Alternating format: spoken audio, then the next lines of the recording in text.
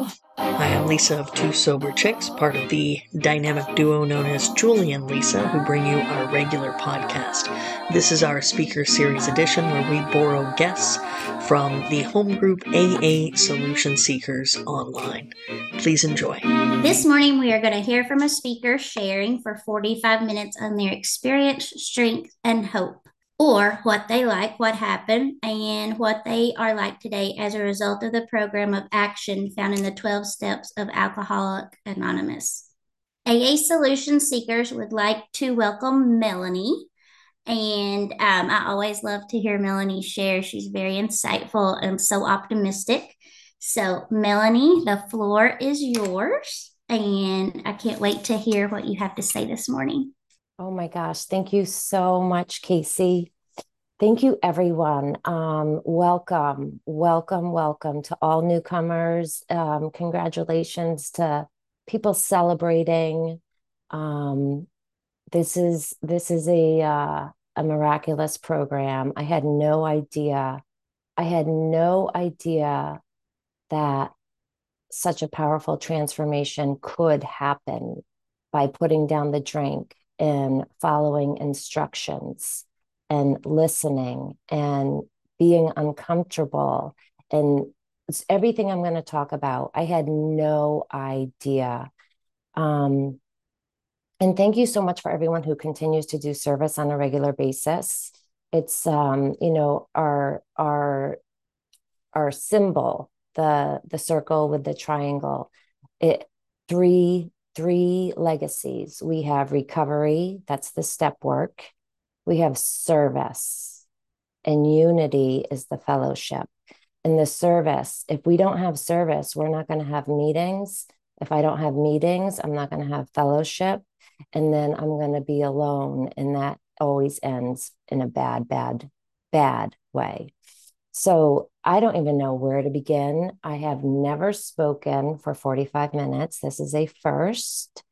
And, I am a real alcoholic. I mean, not that's even like silly to say. I'm a gigantic alcoholic. And so I have herbal tea, I have coffee, and I have water. And I just like drinking. I like drinking. And it was really always that way right from the get-go. I Let me start. So my sobriety date is July 14th, 2006. It was supposed to be July 4th. And clearly I went out on a bender July 3rd, and I woke up July 4th. I could not recognize the reflection in the mirror. I looked like an alien. It was terrifying. And this, of course, was not the first time I was terrified by my image looking back at me. I crawled. I crawled down the stairs into the kitchen and opened the fridge and got a beer. There was no way I could get to a meeting and get a white chip on July 4th. So for the next 10 days, I had a big party for one, and self-pity galore, wallowing in my misery as I was saying goodbye to my best friend. Um, and then July 14th, I had cleared up enough and was able to get a white chip. That was not my first run at recovery. I had tried before that, but anyway, I'm going to slow down and try to put this in a linear fashion. So I grew up in a very small town in Connecticut. It was pretty much a traditional family, mom, dad, two kids, a dog. Um, my parents partied.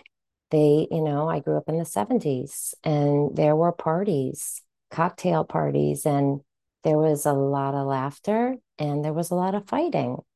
And my older sister, 5 years older, she liked to party too. And so, and I really just adored her. She was my idol. She was like my hero. And she gave me cigarettes when I was really little. Um, she got me high for the first time. Oh my God, I had such a bad coughing attack. And then I just started like laughing. And I don't really remember my first drink. It was probably with her. It was probably with her. But I was in like fifth, sixth grade when I first started experimenting with substances. And I just wanted to be cool. I wanted people to think I was cool. I wanted to fit in. I wanted to be liked. And this was the beginning of my people pleasing tendencies and seeking other people's approval. I wanted my sister to like me. And my sister was she suffered with depression and she was bullied. And so sometimes she would, beat me up because the chain of pain, right? And it was really confusing um, as a little kid. But anyway, I've done a lot of healing work. My sister ended up dying by suicide, and I I wasn't expecting to get emotional this morning. Um, but it happens. Sometimes it just comes up, and I'm okay with that today. I stuffed feelings for, oh golly, decades. And so I never was able, I didn't have the privilege of doing the healing and the recovery and the grief work because I was numb to it. And that was my goal. I wanted to be numb. I did not want to feel. I thought my feelings could kill me. So with every ounce of power that I had, or every ounce of intention, my goal, my number one primary purpose was to numb out, to avoid, to run, to disappear, really not to feel. And so after my sister died, I hit drugs and alcohol like with a vengeance. I had been experimenting for a couple of years prior to that, and it was so much fun. And so this is what I did not know. I learned this in recovery. I used to blame my sister's death on the reason I was an alcoholic. I used to blame the suicide. I used to blame the heartache, why I drank. That was my justification, right? That acronym JADE, I became a professional justifier. I would argue my cause, argue my case. I would defend it. I would excuse it and explain it. I was always justifying why I was always in a blackout and could not follow through and broke promises and wasn't reliable. And so it took me many years to realize, oh, no, no, no, that's not why you're an alcoholic. Yes, it impacted your life. Yes, you hit the chemicals hard. But the reason is I am bodily and mentally different. I knew nothing before I came to AA. I knew nothing about the disease of alcoholism. I thought people who partied were cool. I wanted to be tough. I really wanted to be the tough kid. I drank Jack Daniels, smoked Marlboro Reds, I had this crazy tolerance. I didn't know about a physical manifestation of the body that this phenomenon of craving occurs. I didn't know that. I couldn't figure out why. I didn't have a stop switch. Why did I want more when my friends would be good and they would go to bed? Um, a mental obsession of the mind. This was such a relief to learn because I thought I was insane. And that's, step two talks about insanity. And then, of course, the spiritual malady. And I have come to define this for me. It's disconnection. Spirituality for me is connection and love, belonging, connection. Spiritual malady is disconnection, isolation, fear, loneliness, tortured by loneliness. I didn't know I had any of those three illnesses or three parts of alcoholism. So I coming back to as a teenager, I hit it hard and I ran hard for years. I was a professional runner, and that's not meaning an athlete. That's meaning an emotional runner. Once I started getting close to people, okay, so let me pause. High school was great, fun, fun, fun. College, great, fun, fun, fun. However, I always felt different. I always felt different. And and then the progression of the disease, I started having fun with problems. And this was, the arrest, hurting people, not being able to follow through, not being able to show up, like I said in the beginning, the shame, the deep, deep shame, incomprehensible demoralization, pitiful and incomprehensible demoralization. The shame, I would wake up with such shame. People taught me that if you have a drink in the morning, you don't have a hangover. So I loved the morning drink, and I learned this in high school. So I was pretty pickled in high school. I think I was a full-blown alcoholic in high school. And that was a badge of honor. In a way, I was proud of that. That's kind of that delusion. I thought because I wanted to be cool, I thought this was, I was tough. I was a boozer and a loser. So depression for me started increasing. I didn't know booze was a depressant. I didn't know I was pouring a depressant into a system that was experiencing depression. And I went to a therapist in my mid to late 20s. And she said, I think you have a problem with alcohol. And so I stopped. What did I stop? I stopped therapy. Wasn't able to hear that, and ran. And I said I was a professional runner. I moved a lot. I would have my relationships would last typically 3 to 4 months. And then I would get so terrified. Oh my God, these people are going to figure out who I really am, because I became the actress, the actor. And this is out of the literature, to the world, presenting bubbly, fun, easygoing, and internally just a wreck internally. I remember my neighbor's mom said, "Oh, Melanie, you're such a free spirit." And I just couldn't even say anything because it wasn't true. I felt so trapped. I felt I was trapped inside of a bottle. Spirits trapped me. I wanted to be a free spirit, but the booze trapped me. My world became very small at the end. And I would do geographical cures, and I would go East Coast to West Coast. I spent about a decade on the West Coast, and always seeking relief somewhere outside of myself. So fast forward, I ended up in Maine, and the alcoholism, it was just getting worse. I was starting to get paranoid. I was afraid to take out the trash. I was afraid to see neighbors. I had chronic bloody noses, and health problems were happening. Like my body was shutting down.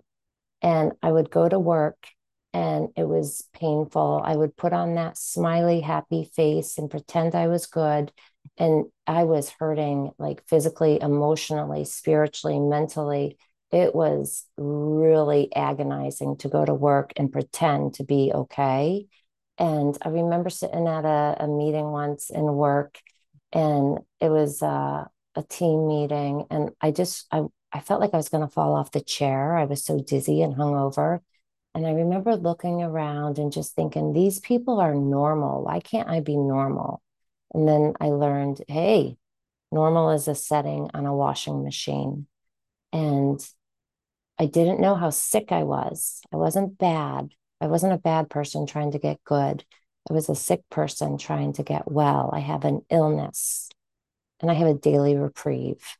So in my late 30s, I went back to therapy, and I was able to go to an IOP, an intensive outpatient in Maine, and I stayed sober for 3 months.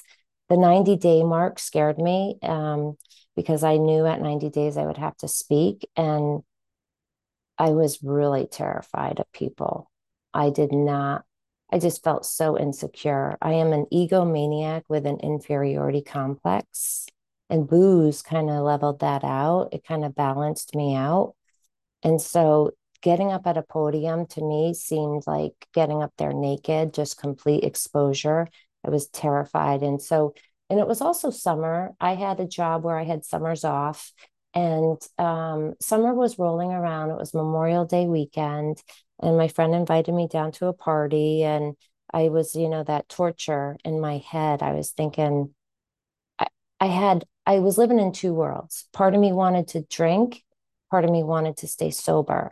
And the tennis match became, too much. The tug of war was too much. I was just obsessed with the drink, thinking about it. I couldn't stop this thought. And so I just picked up to get, I can't do this. I picked up.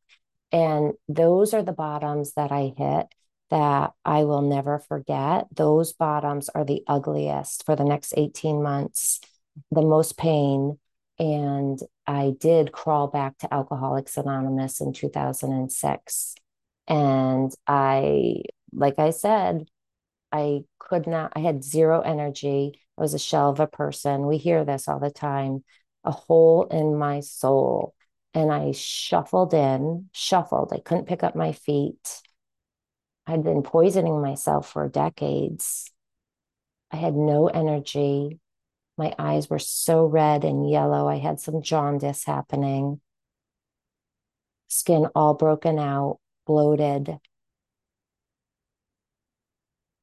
I can't even recognize that person right now when I think about it. And people approached me, and I remember their eyes were white and shining. And I was terrified of them, but they were like giving me numbers and bringing me over to the newcomer table and laughing. It was the laughter. I was desperate to laugh. I was desperate to be a part of. I had been apart from. Booze separated me. And the laughter got me. I was desperate to laugh. And I wanted that program of attraction, not promotion.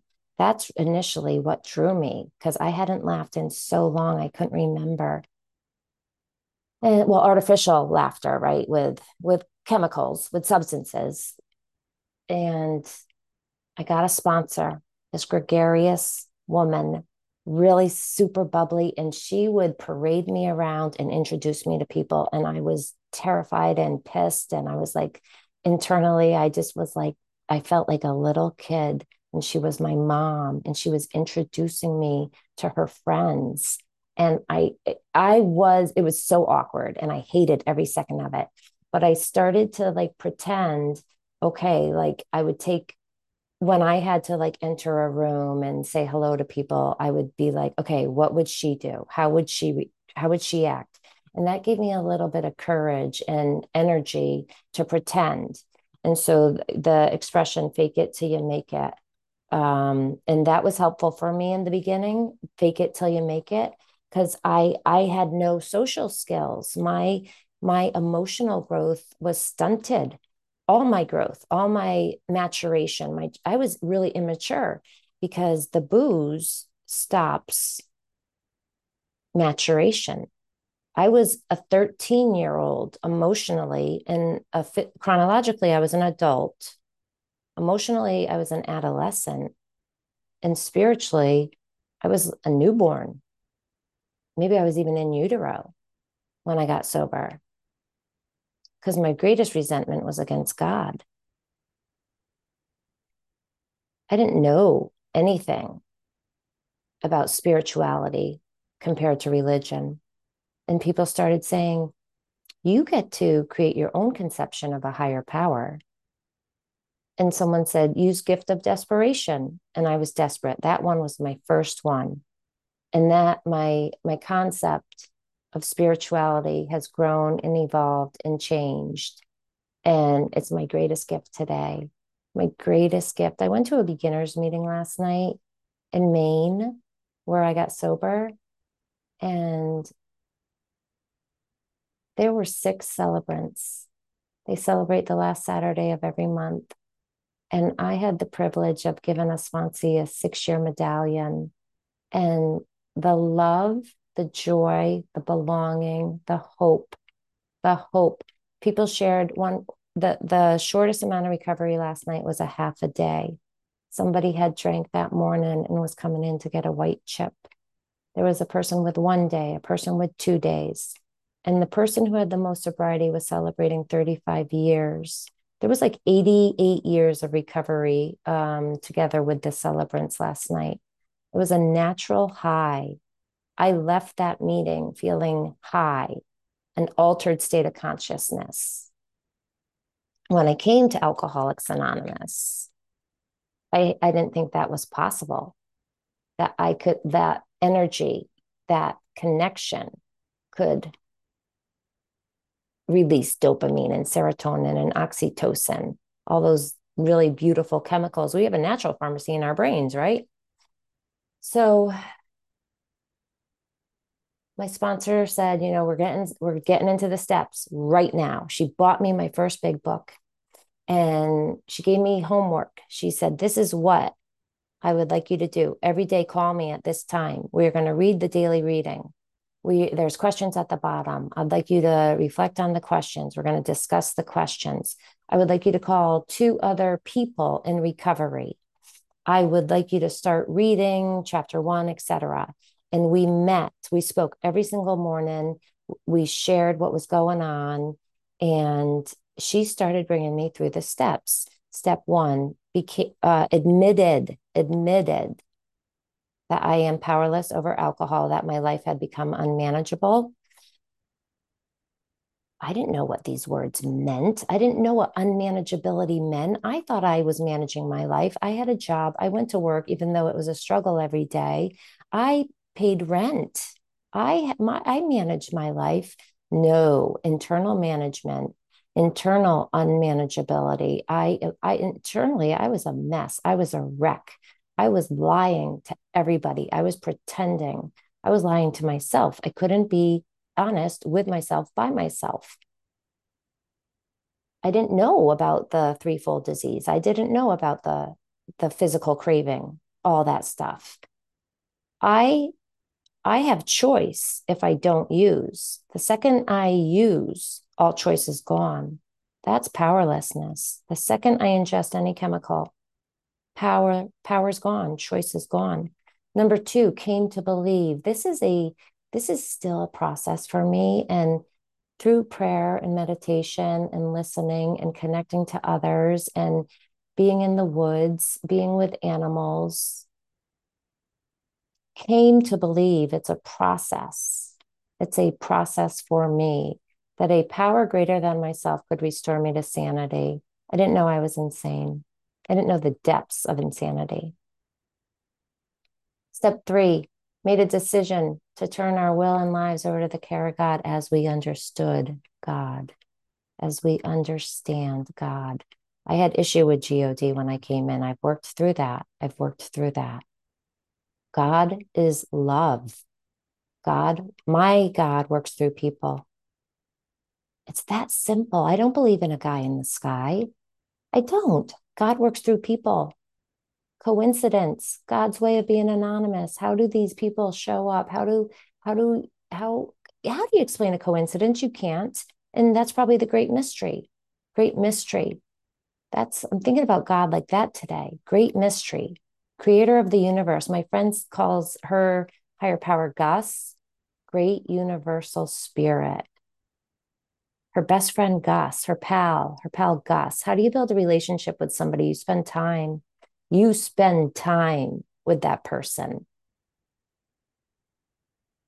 Great universal spirit, the wonders, the brilliance of there's so much I don't know. I'll never know. I'll never, ever, ever truly know.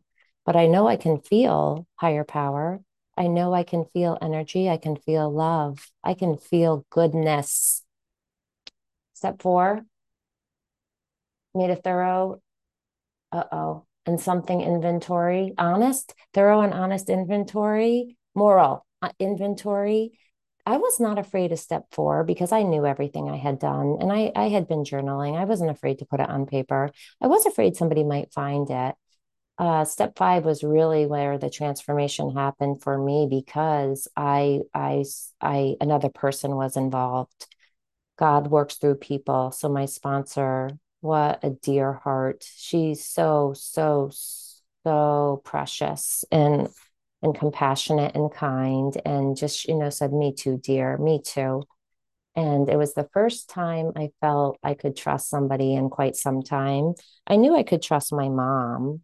I knew I could trust my best friends, but sort of a person outside of that scope of my inner circle, I didn't have to pretend. And I caught myself exaggerating in my step 5 process. I heard myself exaggerating and I had to stop and pause. And I said, you know what? That's not really accurate. Can I do it? Can I start that one again? She's like, yes. And the commonalities we shared, the things she shared with me, you can't make that stuff up. The universe chose her. Our paths crossed for a particular specific reason. I cannot even explain how similar our stories were. Step 6, I need to grab the old how it works. Chapter 5, how it works, because I don't want to misquote our steps. We're entirely ready to have God remove all these defects of character. I call them defenses of character. That might be prettying it up, but for me, I have defense mechanisms that happened to survive in this world where it was pretty painful. And lying, essentially, people pleasing is basic lying. I never could tell people how I truly felt or what was truly happening. And I wanted people's approval. I was so afraid to be rejected. To me, rejection meant death.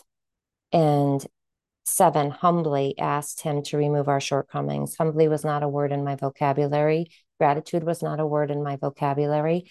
I actually have had a very tough week. I'm a little sick, and ooh, I fell off the beam emotionally and wasn't kind to somebody, an important person in my life. And that selfishness, self-centeredness reared its ugly head, and I hurt somebody I love. I hurt their feelings, and I had a big dose of the opposite of humility. I was humiliated this week. So humility is a constant area of improvement for me, And Dr. Bob had a plaque on his desk. It said perpetual quietness of heart. My heart was not quiet this week. My heart was very, very, very sad, very broken this week. Step 8, made a list of all persons we had harmed, became willing to make amends to them. When I first was sober, I wasn't willing to make amends to all of the people I had harmed. Today I am. Today I am. I've worked hard to see my part. Step 8 is making a list. Step 9 is making direct amends, except when to do so would injure them or others. This is why we need sponsors, mentors, guides. I can't figure this out by myself. If I think I got it figured out, usually, like, first thought wrong, I have to run it by a sponsor or an AA friend and say, what do you think? And lots of times they say, well, have you prayed about it? And lots of times the answer is no. It's me in my head trying to figure it out. I can't figure this out. I got to let it go. I got to turn it over. I need help. Step 10, continue to take personal inventory when we were wrong, promptly admitted it. This is a process I was taught, and it's one of my favorite processes in recovery, a step 10 inventory. At night when we retire, we reflect, where were we selfish, self-seeking, dishonest, afraid? Selfish, what do I want? So whatever I want, what's the behavior behind that? What do I want? Selfish, self-centered, self-seeking.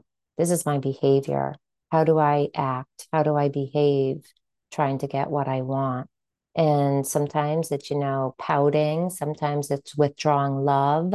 Sometimes it's not being considerate of other people's feelings.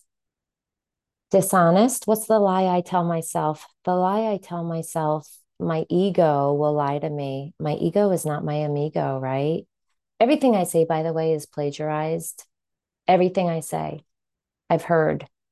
I don't think I've had many original thoughts. My ego is not my amigo. I think that's so funny. Ego edging God out. What's the lie I tell myself? My needs are more important than theirs. That's a lie. Oh my gosh. That's not other-centered.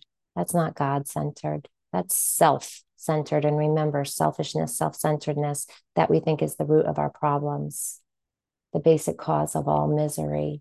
We step on the toes of our fellows and they retaliate. Weren't we really trying to appear? Like, what's my motive? I've learned to check my motive. And the last one for step 10 inventory is fear. What am I afraid? Hang on, there's a question, and it's not coming to me right now. If God were on board, what would be different? And if God were on board, I would definitely be kinder and more loving and tolerant. Love and tolerance is our code. Step 11, one of my favorites. Sought through prayer and meditation to improve our conscious contact. Conscious contact.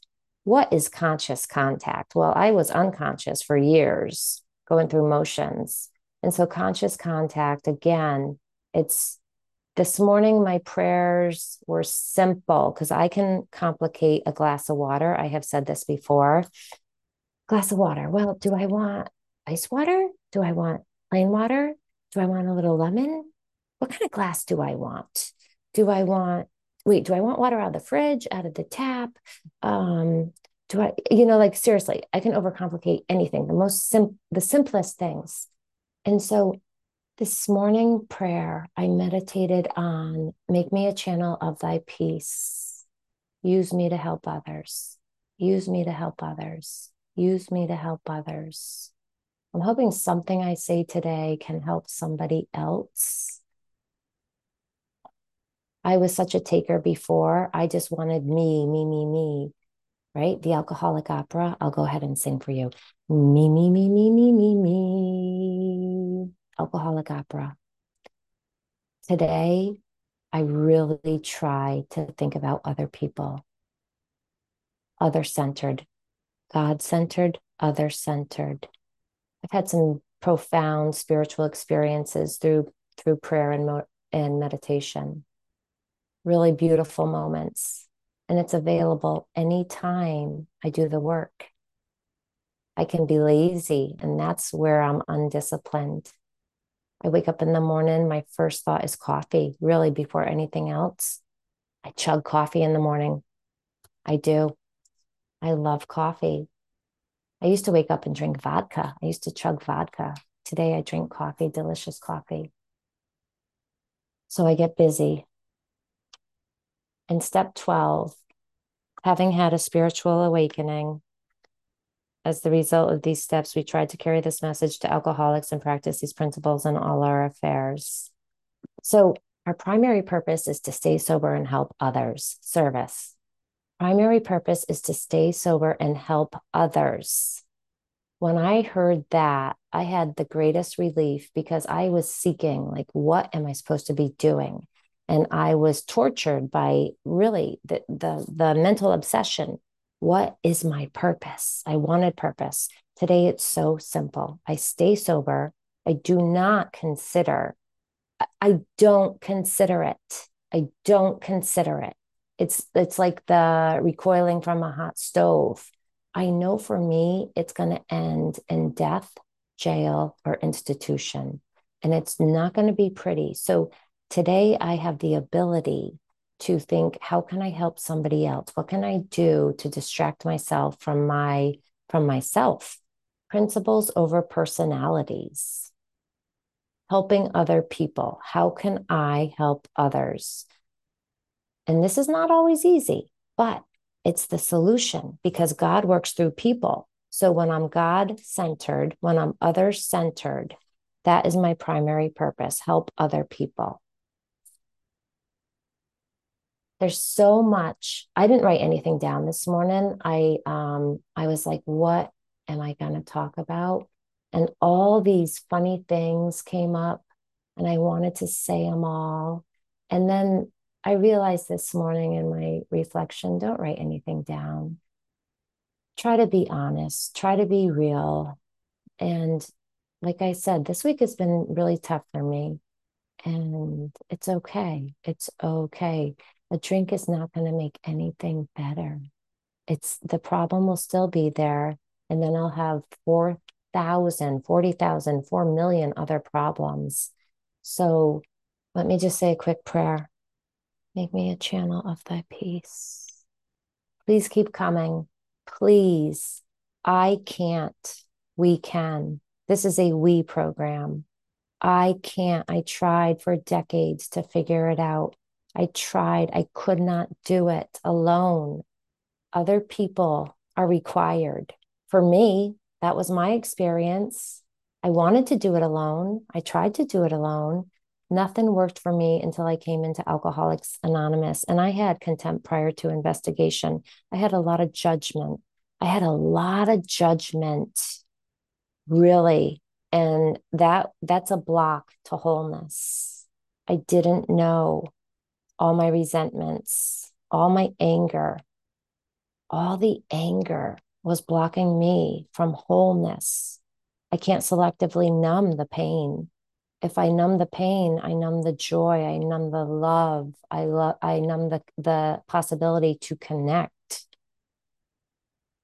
We get better.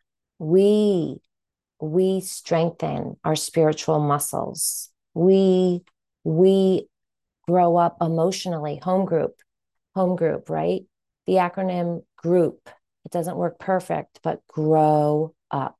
This is where I learned to be accountable, to be responsible, to show up, to grow up. I took jobs in early recovery and I was the greeter. I was the coffee maker. All the jobs that you could have. I went through all of them.